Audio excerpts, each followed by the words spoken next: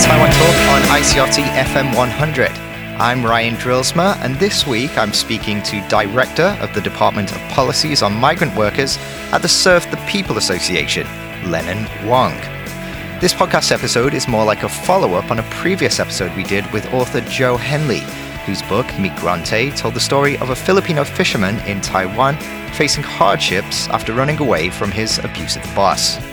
I wanted to give you the opportunity to hear firsthand from an organization that has helped out in similar situations. Serve the People Association operates as a shelter for migrant workers from the Philippines, Vietnam, Thailand, and Indonesia who've had trouble at work in Taiwan. The association offers legal consultation for these people and takes care of their daily needs while their cases are being processed. It then helps them transfer on to, hopefully, a more happier workplace.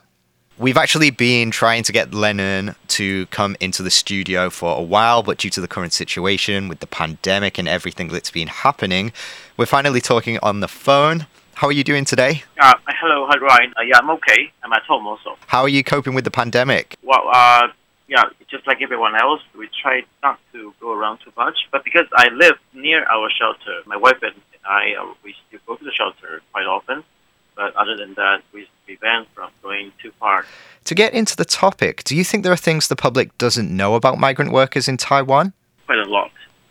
Most of them, they don't really understand. And sometimes some of them, they really have some discrimination, racist attitude towards the migrants, which is common everywhere in the world. But many of them, they don't really know the situation. For example, the house workers.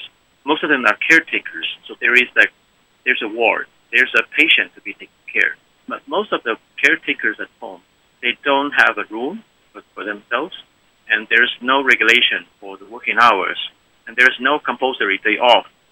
They don't have Labor Standard Act, which means their salary is much lower than the other workers. It's almost like they work endlessly, 24 hours a day, and there are all other issues for the factory and fishermen also. The good thing is, in recent years, there are more local Taiwanese. They are concerned. They try to know more about the migrants. Lennon explained to me that his association often helps out people that have faced abuse from their employers under unfair working conditions. I asked if there were any particular cases he'd overseen that really stuck in his mind. There were quite a few cases that can jump out in my mind. I can just give you a few. One of the fishermen who reported he has been physically attacked by the captain. The captain said, okay, clean the ship. Okay, so he just took the order, clean the ship. But after that, the captain was very unsatisfied, and he used the cigarette to thrust into his face directly. And then he tried to stab him with a knife, so he just ran away. There are too many cases like that, physical attack or rape, sexual harassment.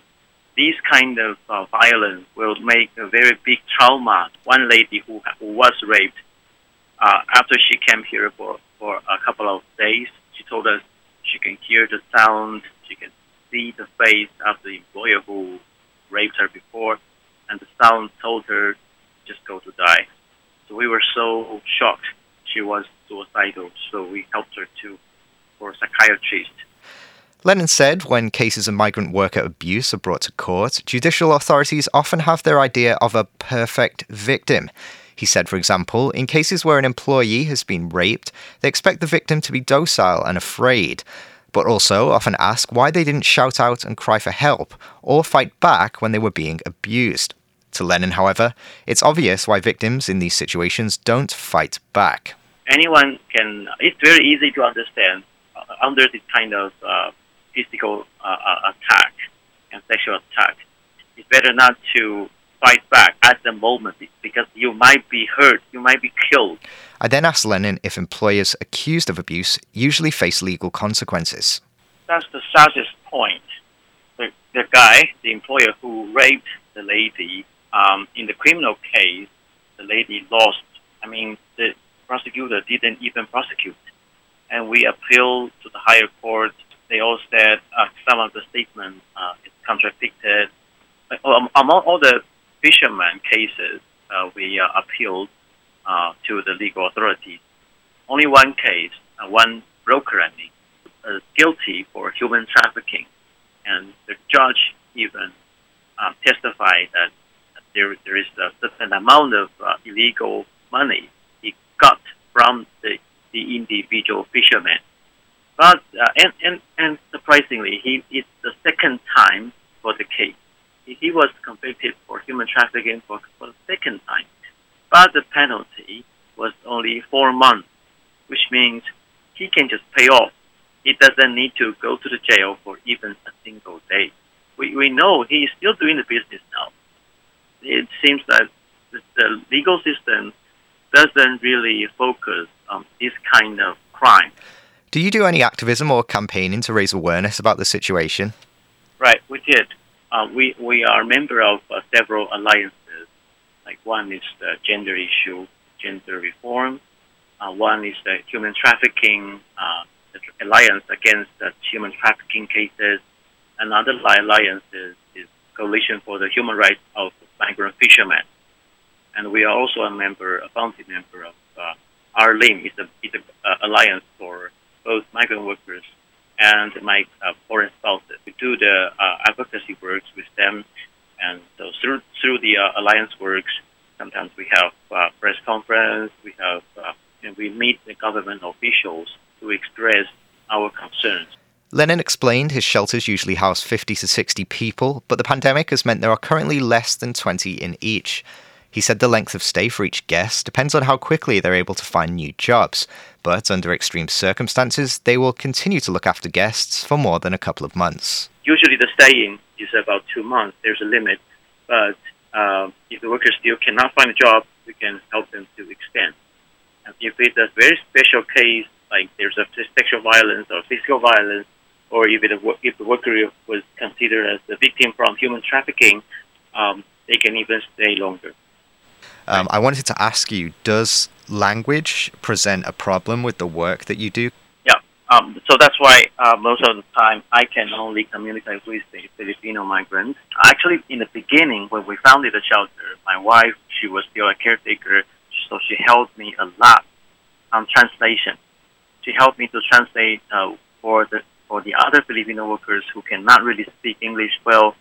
She helped me to type their complaints into a petition, and I helped to file the case. For the other nationalities, yes, we also have a staff, a bilingual staff.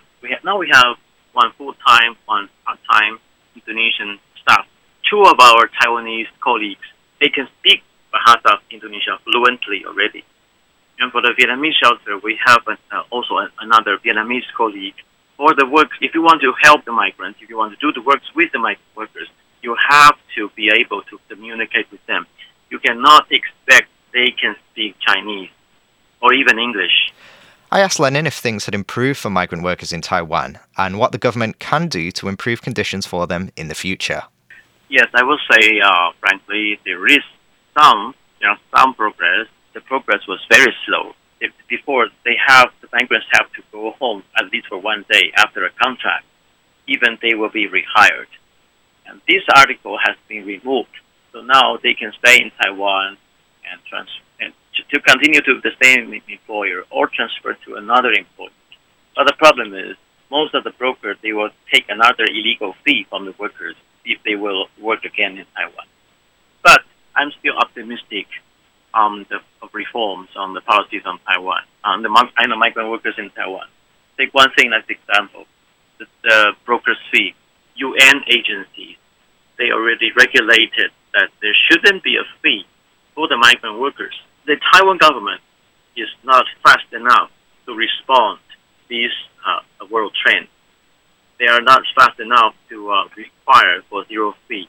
And also there should be a more freedom, more liberty for the migrant workers. And domestic workers should be included in the Labor Standard Act. So they should have minimum wage, they should have compulsory day off, they should have regulated working hours. Thank you, Lennon, for speaking to us today. If you want to help or make a donation to Serve the People Association, you can find all the necessary information by searching for it on Facebook. And that's all for this week. Stay tuned for another new episode of Taiwan Talk next time.